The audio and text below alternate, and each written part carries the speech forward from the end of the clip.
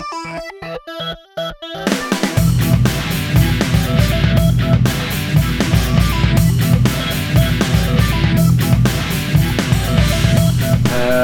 and welcome to Nerd vs. World, episode 76.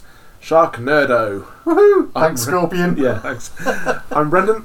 I'm Spindles. And on today's show, Spindles will be recapping his time at the SF Ball.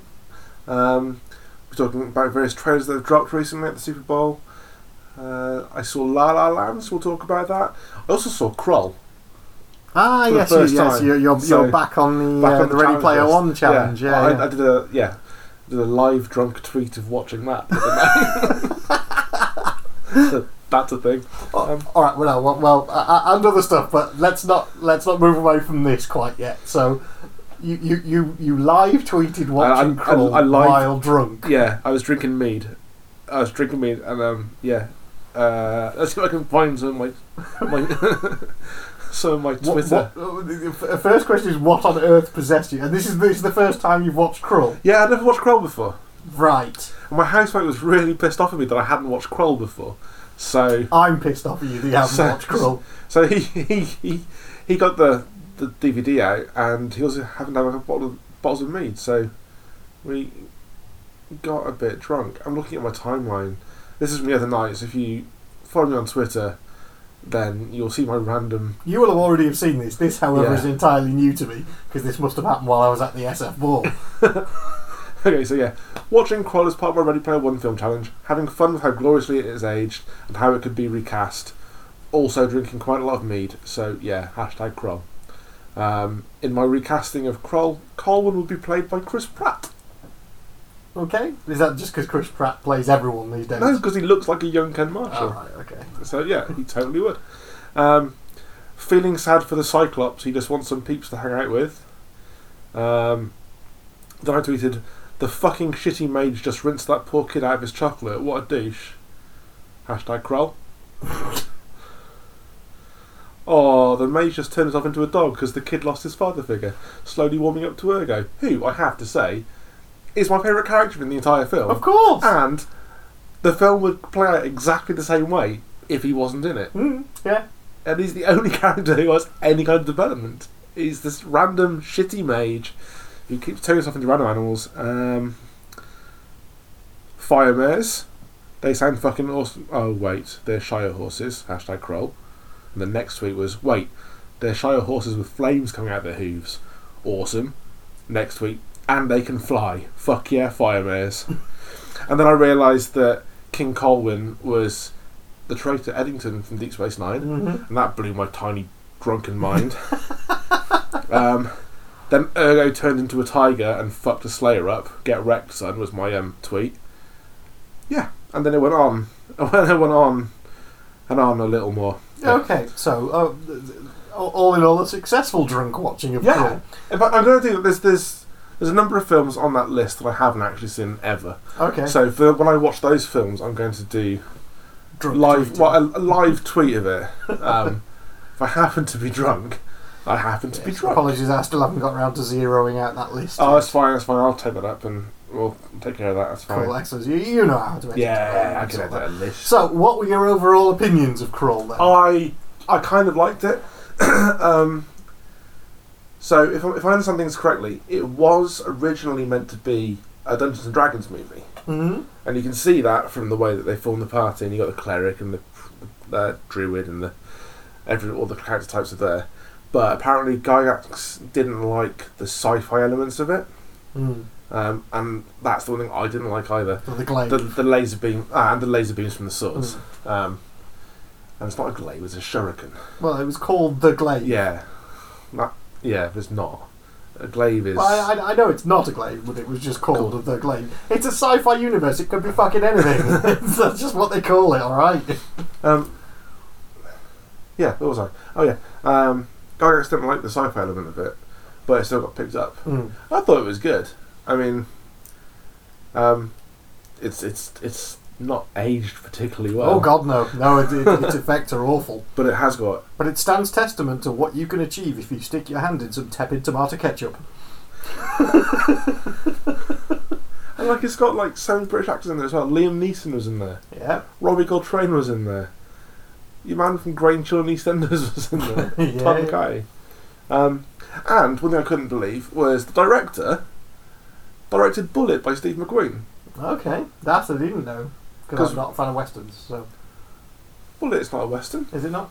I thought Steve McQueen. I thought all of his were westerns. No, Bullet's the one in San Francisco with the car chase. Okay. No, again, still not seen it. So okay. So yeah, that was a shock because we look at the artist features on the DVD special features menu. Mm-hmm. Like, no way did he direct the most iconic car chase of all time and then direct Kroll. But yeah, he did. Well, there you go. But I enjoyed it. It's another one checked off the list. Have you done many more? No. I think I've just done, with this attempt at the list, I've just done Ghostbusters and Kroll so far. Right, okay. I have enough popcorn at home to go through some more. See, now I'm not sure I can engage with the Ready Player One challenge this time. I really want to, but I found myself in this weird situation of re-watching 90s teen dramas. Yeah, Dawson's Creek. I saw that. What the fuck's that about? Well, it came from, it was a day at work, and there were emails flying around which was on this day, and people were doing it for their birthdays. Yeah. And of course, on my birthday, the day I was born, is the same day that James Van Der Beek was born. So I've always had this thing that James Van Der Beek stole my fame. The character of Dawson was the thing that I was supposed to be doing, being a film director and doing things like that, and going to film school and talking like I was 40 with people around me. Yeah. So I got a bit nostalgic for Dawson's Creek because I used to love it. Oh, I loved it. I loved it as well. And so I've mainlined the first 2 seasons already, and Dawson's such a dick in the first couple of seasons. There's 2 episodes that stand out for me. The one is their Breakfast Club episode. Yes, which was season 1, the end of. And then there's the Halloween episode where they're all stuck in Dawson's house. Yes. With a killer on the island. Yes. That's awesome. Yes. Yeah, so there are some cracking episodes, and I will continue making my way through it. But it's kind of... It's been a lot of 90s nostalgia going on in my life recently, so then I started watching My So-Called Life. I love that show. But I'd never seen it before. Oh, I completely amazing. missed it. Because from the conversation we had when we were watching, it was my friend Hannah who said about it, because I had no idea that it was Jared Leto and Claire Danes. And we were talking about it, and I'd figured out that it must have been either my first or second year at uni. It was showing on terrestrial TV here, so that was a point when I was just not watching any TV. Yeah, I think it was 94, 95, I think it was. Yeah, so 95 is when I went to uni, so... Oh, Rayanne Graff was my first crush. Right, okay. I think I've always been attracted to, like, kooky, sort of out there women as a result. Yeah, Rayanne Graff. Oh, I love that show, man. That show was so forward thinking as well. Well, I'm quite enjoying portrayal of it's the complete polar opposite of Dawson's Creek. So where the main character is female, it's her dad that's going and having the affair rather than the mum, and all the parallels are there, but it's just like it's a completely different environment. Because whereas in Dawson's Creek they'll kind of sit around contemplating their own navels, watching videos in Dawson's bedroom. In this, they're going to like backyard parties where there are full-on bands playing and people jumping around and throwing beer at each other. How far into it are you? I've got up to like episode 6 or 7. Okay, it's one of those series where the Christmas episode in this series is phenomenal. Okay, one of the best Christmas episodes of a TV show of any TV show, and the way they handle homosexuality in this show is so ahead of its time. Yeah, well, yeah. For a mid-90s show. We had the episode where the gay guy was going on about bringing the gun into the school when he didn't, and he was taking the rap for it so that people would be scared of him and stuff. And it was, there's some very, very interesting themes in it. Yeah. So I'm really enjoying it. But once again, Jared Leto, what a fucking dick. Yeah. His character is. I hope he redeems himself by the end of it, because for the first like 4 or 5 episodes, he's just such a dick. Yeah, but the good thing is it becomes less about him and more about Angela. That's good. That's good.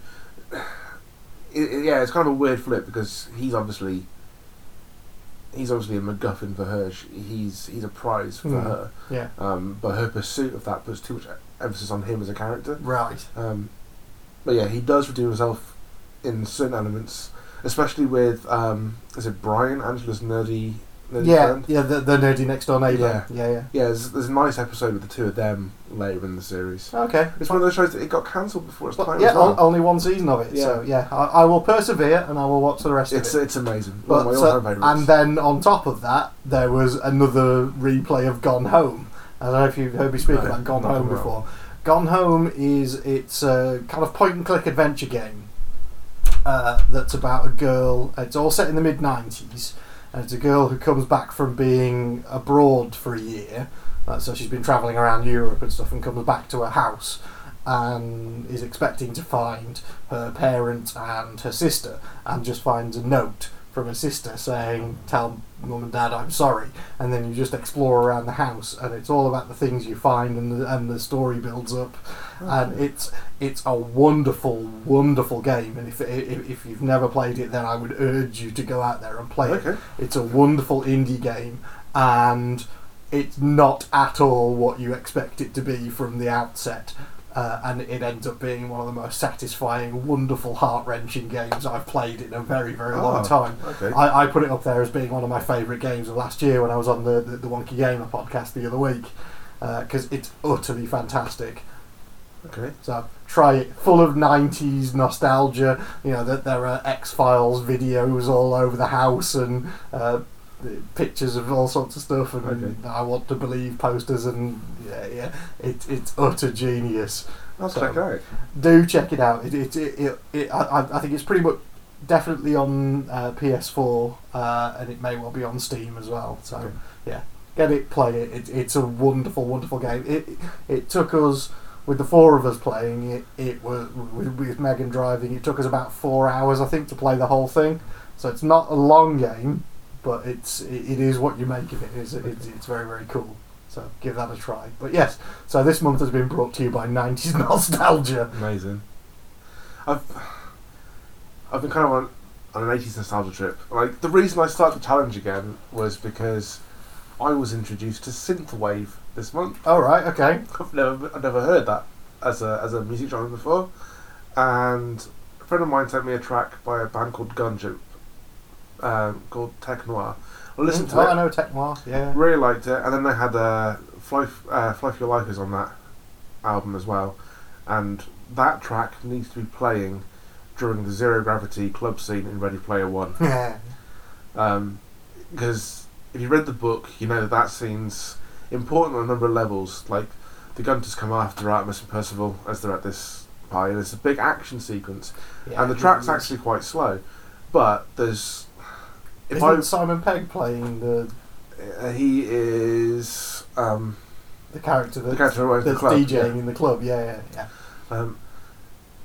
The scene... If I was to do the music sync, I'd pick this track. It's not an action track like the scene would typically suggest, but there's some lyrical cues in there which I think speaks to Artemis and Percival's relationship at the time, and I think there is a subtext in that scene which needs to come through in the music.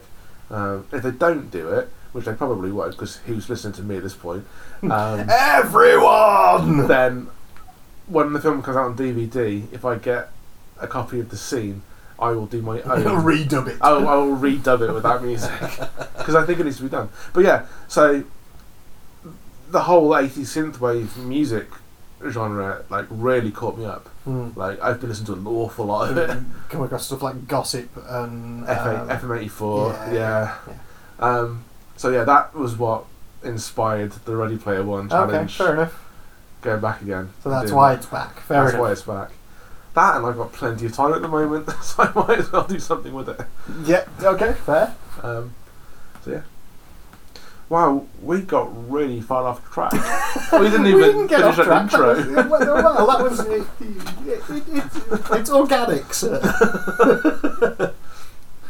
Okay, so what other stuff were we going to be talking about? Let's just crack on with the Sci-Fi Ball. Okay, so the Sci-Fi Ball, yes. So it's the second time we've been down to this. We went a couple of years ago, and then had, I think it was a year off, and then I recorded a podcast with the organisers about a month or so ago, ahead of the event, and then they were like, "Oh, come down." So we went down and got involved, and it's a great weekend. I mean, it's a unique convention. I've not been to any other like it. It's fairly small scale. It's only I think there's probably only about 500 to 700 people go to it. Okay. And they're there for the entire weekend, and the whole event is based around essentially a sit-down 3-course meal on the Saturday night, and then a ball afterwards. And it's kind of grown out of that. It used to be the Starfleet ball. It's now the SF ball. Yeah. So they're kind of trying to branch out from it just being a Star Trek convention into doing lots of other things. So this year's theme was Winter is Coming. So it was all Game of Thronesy, and they had 3 of the Game of Thrones cast there over the weekend. It was Ian McElhenney, Ian Beattie, and I forget the name of the other guy. Roger Ashton Griffith. Okay, so characters. So Mace Tyrrell, Ian Beattie is the one. I can't. Meryn Trant, the one that Arya stabs the fuck out of, and Sir Barristan, that carked it along with when him and Grey Worm got attacked by the people in with Daenerys. So yeah, those 3 guys were there, and they were great. Yeah, we did an interview with them and a bunch of other people. The main guests of the weekend were they were the Star Trek ones, which was Gates McFadden and awesome. Patty Yasutaki, who was the Nurse Ogawa in Star Trek Next Generation as well. So it was the medical crew of Next Gen. Nice. So that was really nice. Dave Freeman was there, who's a visual concept artist who worked on stuff like Jupiter Ascending and Terminator Genesis, and not the greatest. There are other ones that are really good films in franchises, but his work is absolutely stunning. His visual work. We sat and watched the panel with him because Megan's getting into it now. She's got a Wacom tab and stuff, so nice. They were talking about using Wacom. So she was like, "I've got one of them." It was all very exciting for her. And who else was there? Chris Barry was there, and a guy called Larry Nemeczek, who I hadn't really heard of before the weekend. He's a Star Trek archivist over in the States, and he's put together a documentary called The Con of Wrath, which is about an infamous Star Trek convention in the 80s that was planned, and loads of money went into the organisation of it, and it bombed. And it's apparently one of the biggest convention fails in history, so it's a documentary about that. I had a good chat with him. He's a really nice guy. But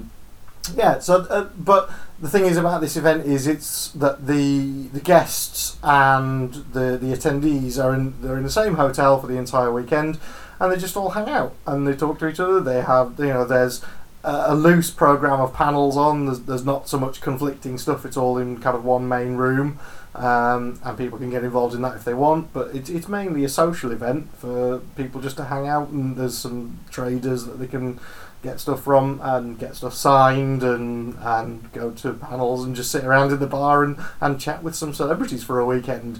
And it's very interesting to watch. The celebrities when they arrive doing the opening ceremony and saying, hello, looking forward to it, and when they leave going, oh my god, this is just like one of the best cons we've ever been to, because it's very, very relaxed, it's very, very friendly, it's a very unique convention in my I'll have to go to it next year. It's very, very cool. I'd say you should go and check it out. It's they do a lot of cool, fun kind of piss-take game shows and things that I got involved in and failed. And were you on a quiz and failed? I was on a quiz and I failed. That's not like I have a track record of this. Yeah, you mentioned that over dinner. So yes, I didn't do particularly well at what was it? A Question of Snort was the the name of the show. But the one thing that they do, and they do incredibly well, is their production values. So all of their quizzes are they're all interactive. They've got a massive 4K wide screen at the back of the stage. The show trailers on, and it's all interactive, and it's absolutely stunning. The tech that gets put into this is absolutely brilliant. That's cool. And all proceeds go to charity. It's the Teenage Cancer Trust.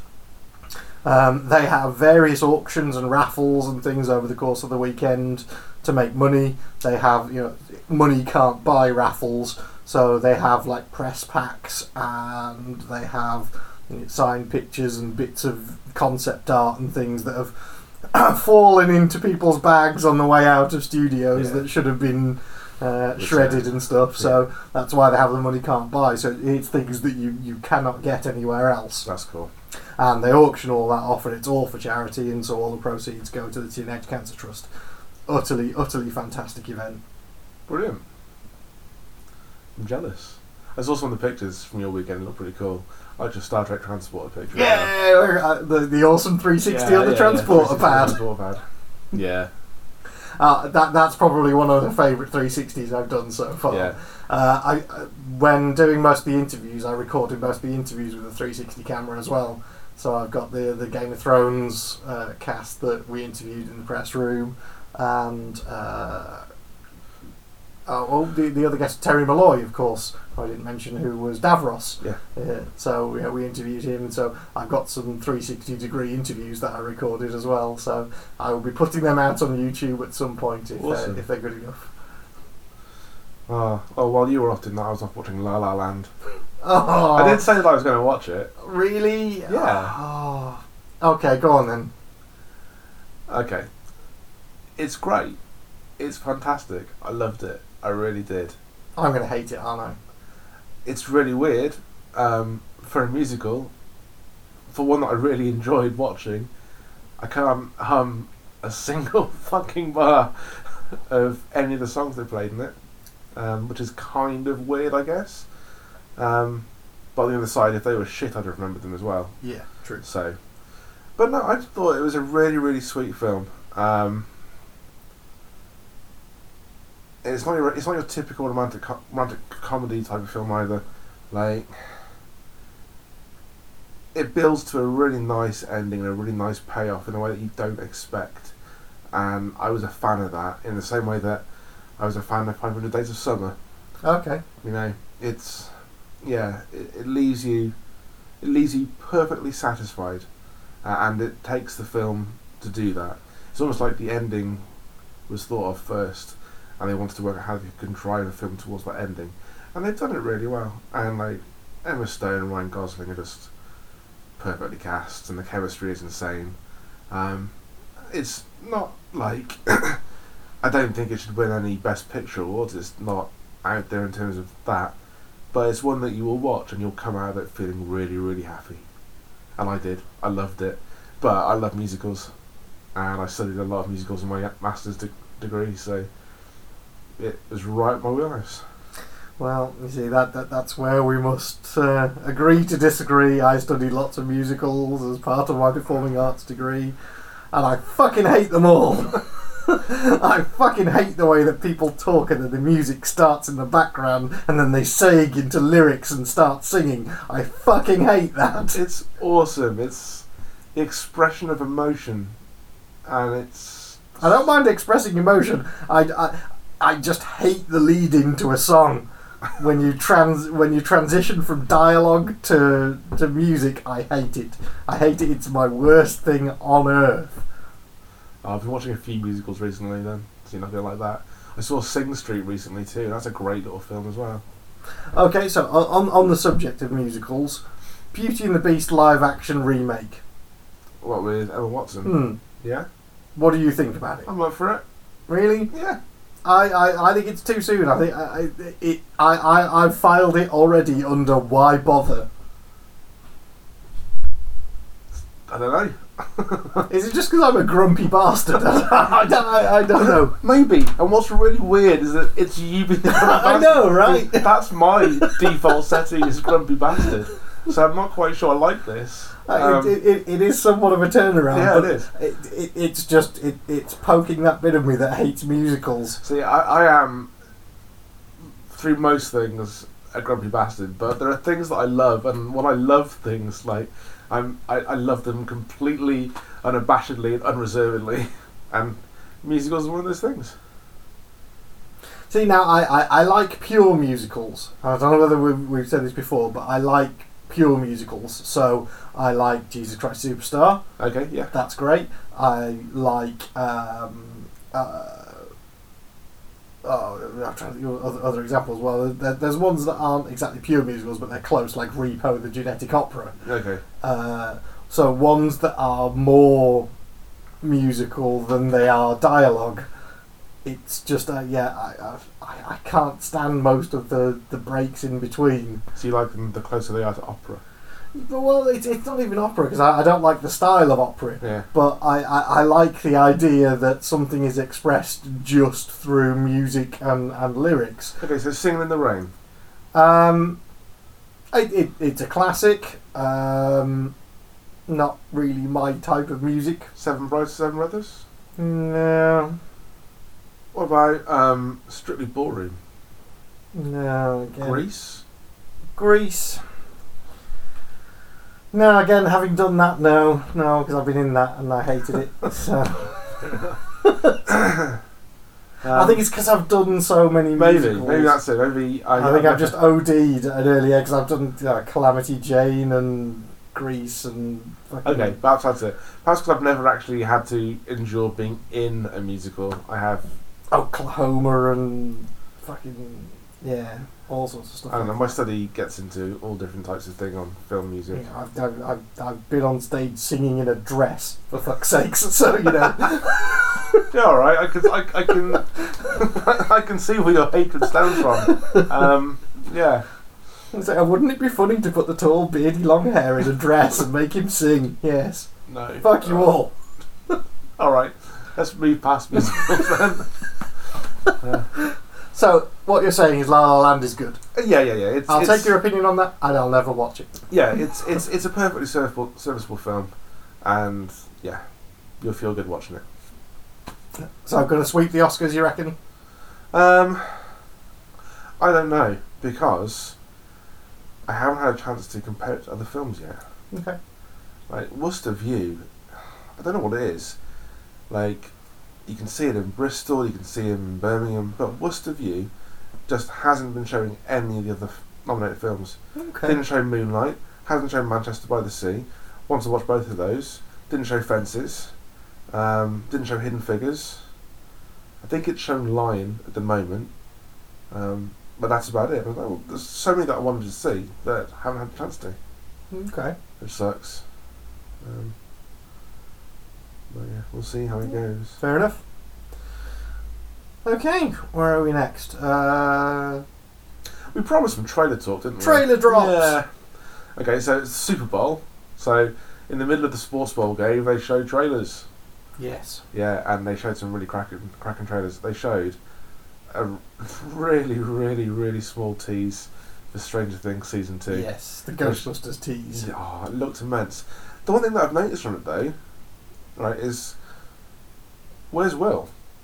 You see him once. Towards the end, he opens the door, and the sky is red, and it looks like the Upside Down has come to our realm. But when the kids are together, like with the Ghostbusters stuff, or when they're cycling, it's just the three of them. Mm. Well, it may well be that, Will's either grounded, having gone missing, or... Which is a fair shout. Yeah. There could be a myriad reasons. You can't really blame him though, can you? Well, no, indeed. After it's not his fault. Goes missing, his parents could quite legitimately lock him down. However, if the ending of season 1 is anything to be believed, then he's kind of still crossing between realms. Yeah, and bringing that realm to this realm, I think, is the way it's going to play out. Or he could have gone again. Or, indeed, he could just slip back in and go missing again. But do you think that would lose its impact a bit if they did the same plot device again? I think it would, yeah. But yeah, it was an interesting tease. The Ghostbusters Halloween costume, I'm going to guess, was an iconic shot. Looking forward to it. And of course they had that David Harbour had his acceptance speech at the Screen Actors Guild, and Winona Ryder went crazy. There have been so many cracking memes about that. It's great. Go out and watch it. Okay, So well, other stuff, we've had the Iron Fist trailer drop. yeah, the final Defender arrives on March 17th. So yeah, it's looking like they all seem to have their definite themes. Like Luke Cage is very much sort of the gangster movie of the Marvel TV cinematic universe crossover type thing. This looks like the Hong Kong Fooey punch 'em up. It's a bit of that crossed with Arrow, in my opinion. It's the kid that's gone missing yeah. comes back trope. Well, I'm getting much more of a martial arts vibe out of this, which I guess is perfectly reasonable considering the source. Mm. And yeah, it looks like we're seeing the threads of Daredevil season 1 and 2, and well, specifically those two, really being pulled together in this with the hand. Mm. It's interesting. We'll have to see how it goes. What are your thoughts? I'm really looking forward to it. You know, it's the last missing piece of the puzzle that I don't know yet. So I'm looking forward to it. I was a little bit disappointed with the bad guys in Luke Cage, as we've said before. But I think as a whole, they've created the universe really, really well.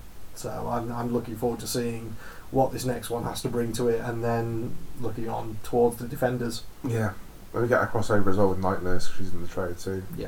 So, yeah, she's one of the threads holding it together. So yes, because she's appeared in all of them. Yeah. So I imagine she's the driving force between getting them all together again. Yeah. But you know, there's a lot of big unanswered questions, like the massive hole in the earth and things that from Daredevil, and so we'll have to see. But that's looking good, and I'm looking forward to that. Obviously, we've got big shows coming back. Game of Thrones due for summer. I don't know what else we can say about that. It's well, gonna be epic. there are lists of spoilers out there. Well, it's a radio show, so you can't see it. I'm using spoilers with bunny rabbit ears. People's predictions and people claiming that they've seen plot breakdowns and stuff. It's out there. If half of them are true, then it's going to be immense. I think whatever happens, it's going to be immense, and I think it's going to leave it on a massive cliffhanger leading into the final season, which is great. But there's already the talk about the prequel series and stuff, and how that's going to work, and we will have to see. I mean, I will be very, very surprised if there isn't at least some kind of spin-off show, because it's so popular. Yeah. And even if a spin-off show is half as good, then it's still going to be popular. Yeah, you have to be careful how they do it though. Although, saying that, like, there is so much source material for it. Yeah. And you wouldn't have to wait for them to finish writing anything. Yeah. So, yeah, just fill it in. Other stuff returning. We've got Walking Dead due back soon. It's next Sunday. Yeah. So there's... Looks like we're going down the Rick versus Negan route, but they have released the brief synopses of the first 4 episodes. Yeah, which I think is going a bit too fast. Well, I think it is, because the whole Negan thing is supposed to go on for a very long time. Yeah, I think they're rushing it, which is a shame. Yeah, I just don't think it's had the impact they wanted it to have. So I think they're having to do a bit of, I don't know, potentially hasty rewrites in order to appease an ailing fan base. Yeah. That'd be, yeah, I guess. Like, what were they hoping to achieve with Negan? Make him the villain for one series? Like, I think you're going to lose more fans if you rewrite it and conclude it quicker. Well, because it's not even concluded in the comics. Negan's still around in the comics at the moment. I don't know. I think they have to pick now, very carefully, what they want to be.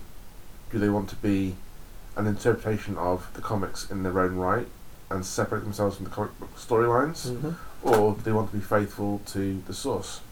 I think that's the choice they're going to have to make. I don't want to see them rush and ruin things with Negan. No. But yeah, I guess we'll see how it goes. I've been trying to finish off the second season of Fear the Walking Dead, which Oh, I get up on that.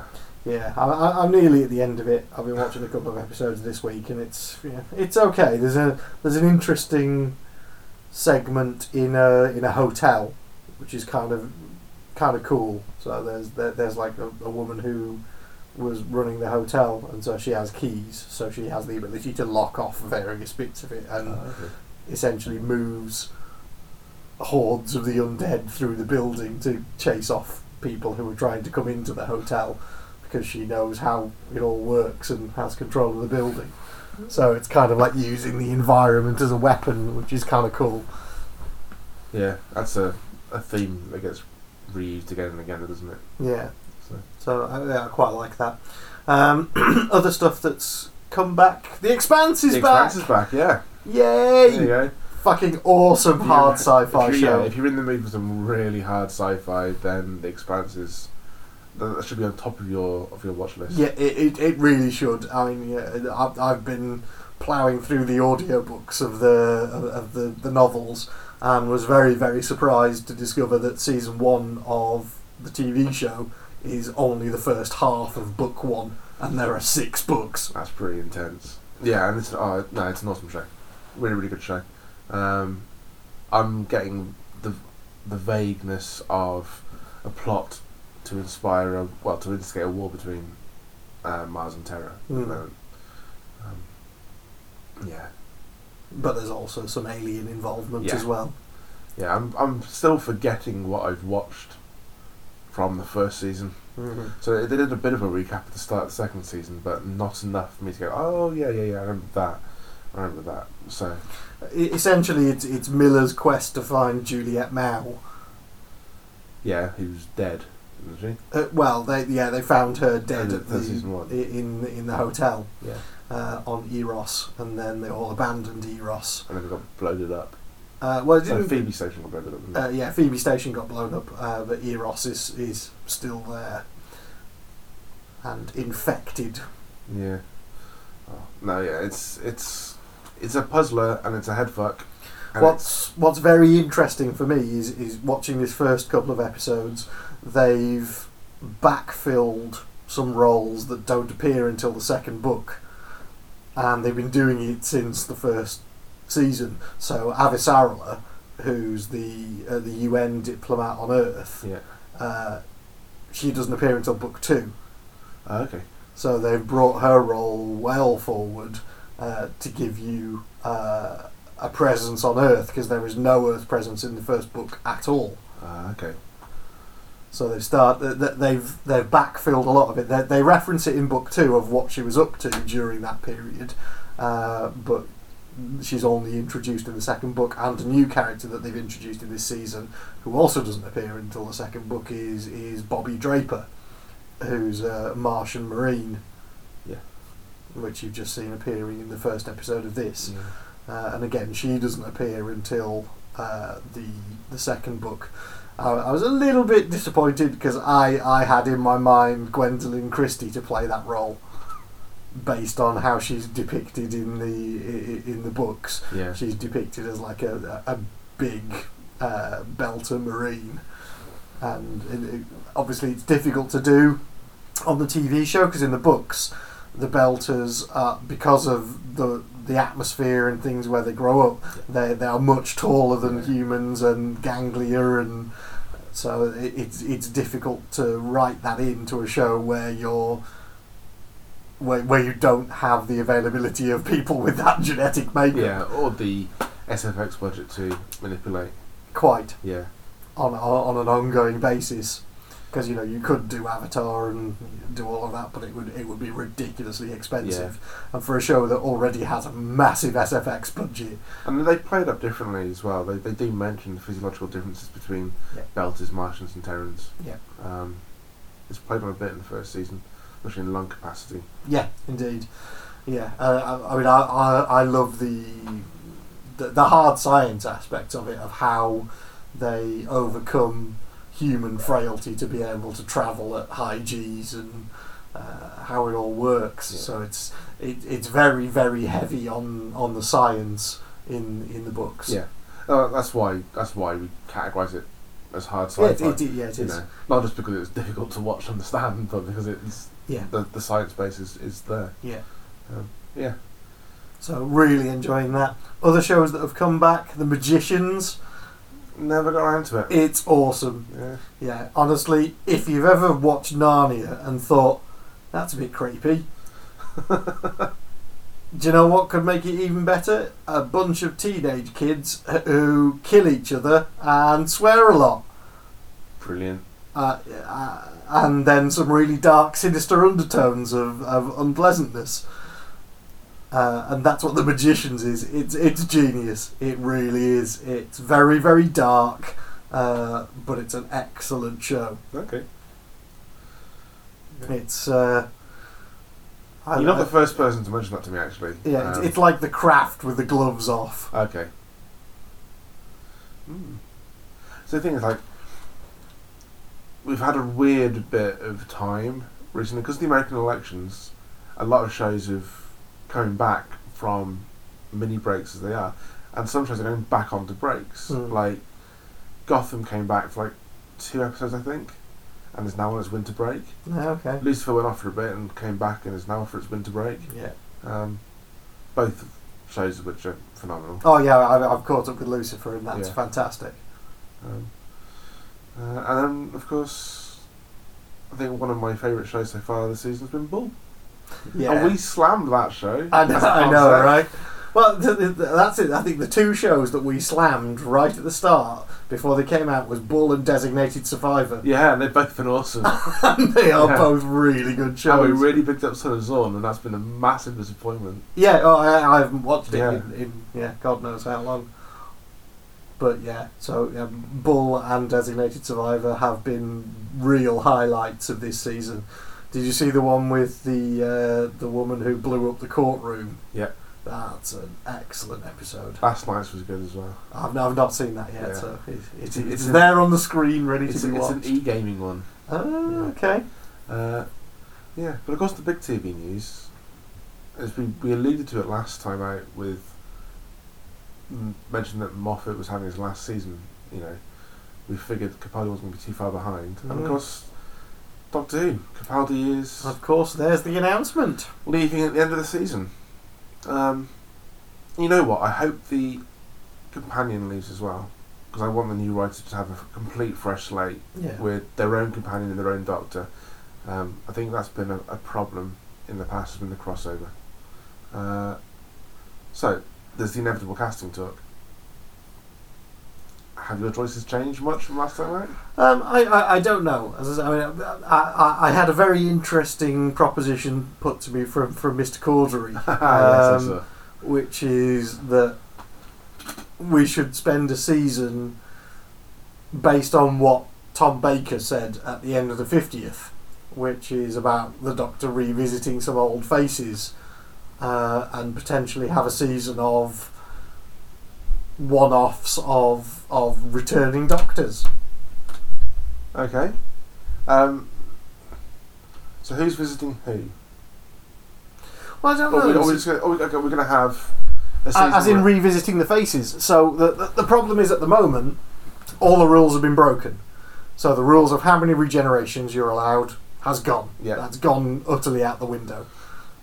It is no more. So the question is, does he now have unlimited regenerations? Can he go back amongst all his previous ones? What can happen? Obviously, if he goes back to Tom Baker's regeneration, he gets older. Can he then go back to the others and revisit them as older characters? That would give some continuity to Peter Davison turning up in the Time Crash episode. Yeah. Okay. So, do we have a season of revisiting all the previous Doctors, but played by the actors now? So I get Sylvester McCoy back on. Yeah. Peter Davison back on. Well, I say yes. Obviously, that'd be amazing. Who wouldn't want to see Colin Baker get a shot at being a Doctor again? Indeed. Who wouldn't? Or Sylvester McCoy. No. And I'm sure you can engineer a situation because of all the timey-wimey fuckery that's going on, Yeah. that, you could easily make a case for, unstable regenerations. This happens, he regresses into this Doctor for an episode, and then regenerates back into another one at the end of it, even randomly, around the ones that are still alive. So we have this. Okay, so we're gonna have this as the season after Capaldi's left. So the first post Capaldi season is a season where his regeneration is just so messed up. He's becoming his previous selves. Yeah. Which would work, because you could say that, like, when he gets his regeneration really topped up again when he's Matt Smith, that imbalance. Yeah. Because it's crossing universes, isn't it? You can always come up with a MacGuffin reason Yeah. why it's happening, and then just spend, one episode or a bunch of two-parters, a season of two-parters as old Doctors. Yeah. Because what's interesting is a lot of the obviously the betting shops put odds on for who's going to be the next one, and Matt Smith and David Tennant are both in there with odds to be the next Doctor.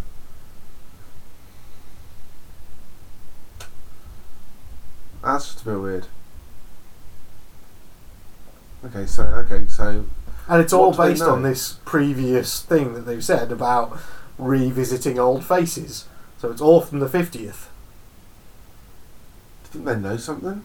I don't know, but I think it's too good an idea to ignore. Oh, yeah. And I think for a show that does break boundaries and allows different people to come in and play the same character, the fact that you could engineer a circumstance where they could all come back for another episode Oh, you could have them right. and make it relevant. So you're not trying to set it in the time period that they were originally the Doctor. It's happening now. Okay, you could do it like a second Trial of the Time Lords. Mm-hmm. Yeah. As the conceit for the season, where they have. Okay, so Capaldi's regenerated, but the rest of the generations that he was given came with a condition, and he has to prove himself worthy. So he then goes back, maybe, I don't know how to say it.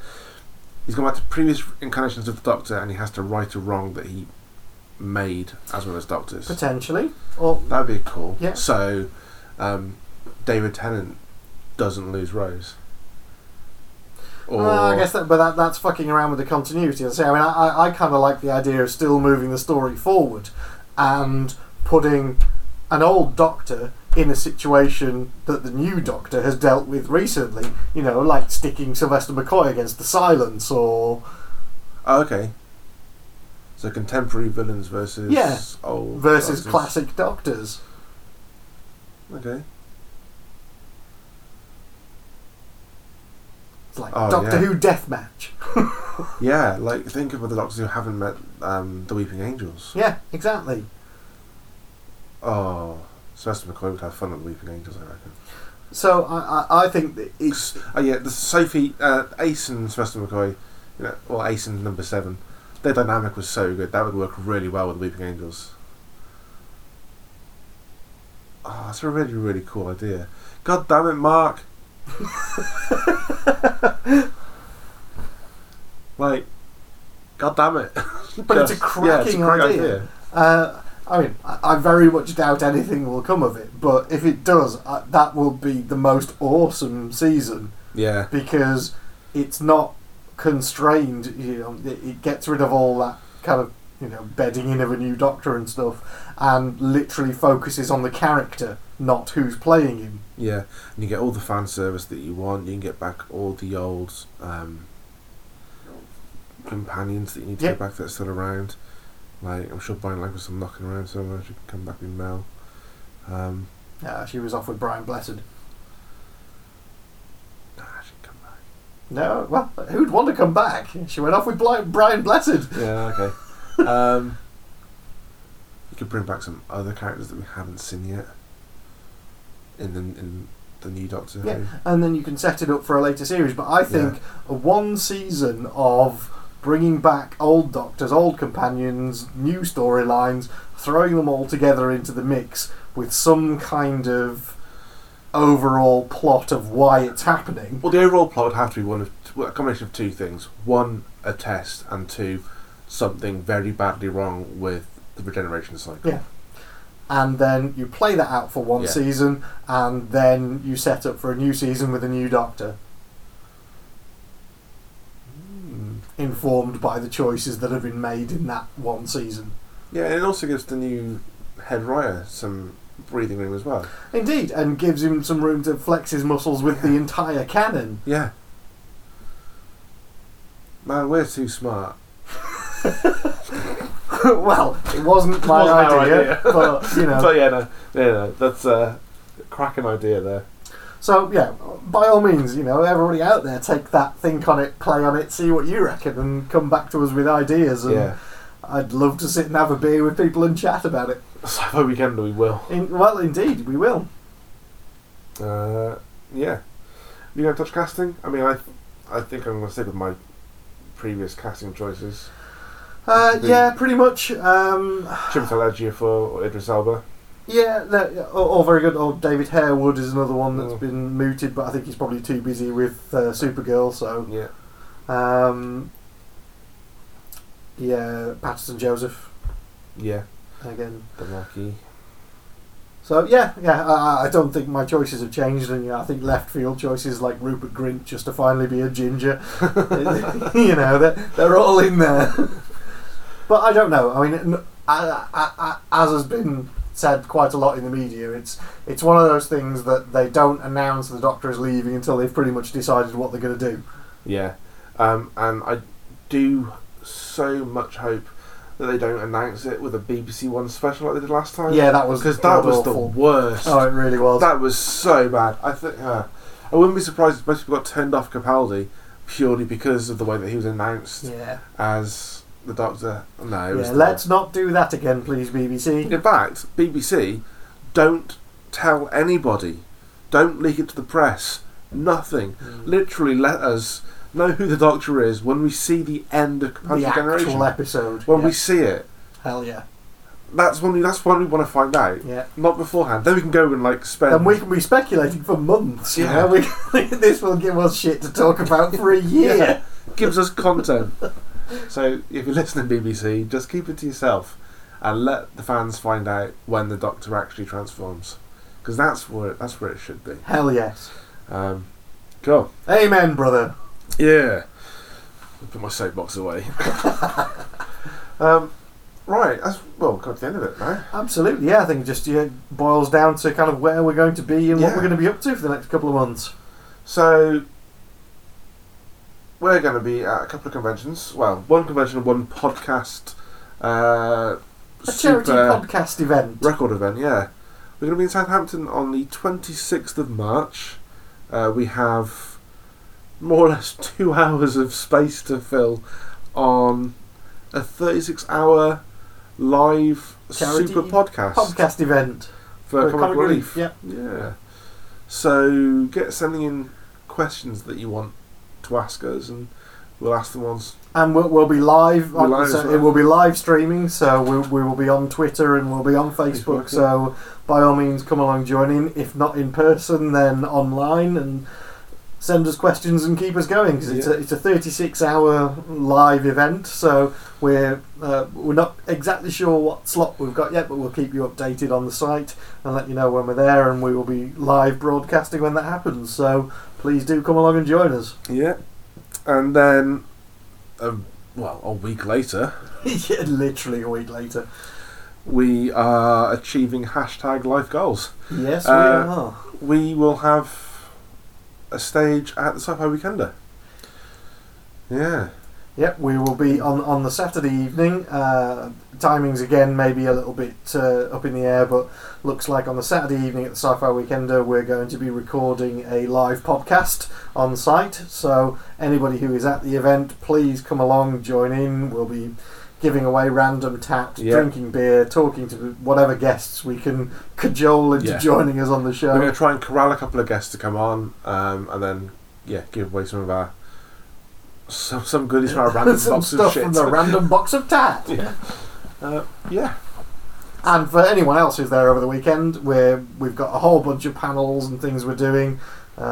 You may even end up having to listen to me getting up and playing my guitar and singing at some point over the weekend, so that'll be unpleasant for you all. And I'm going to be walking around with a camera and a portable recorder. So if you see me and you want to just say a couple of things like why you love sci-fi, why you love the weekend, come and give me your tuppence worth.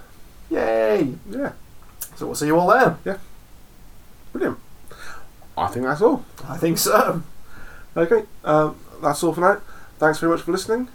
Until next time, I've been Brendan. I've been Spindles. Take care and be excellent to each other. Did I find that? So close! Ah.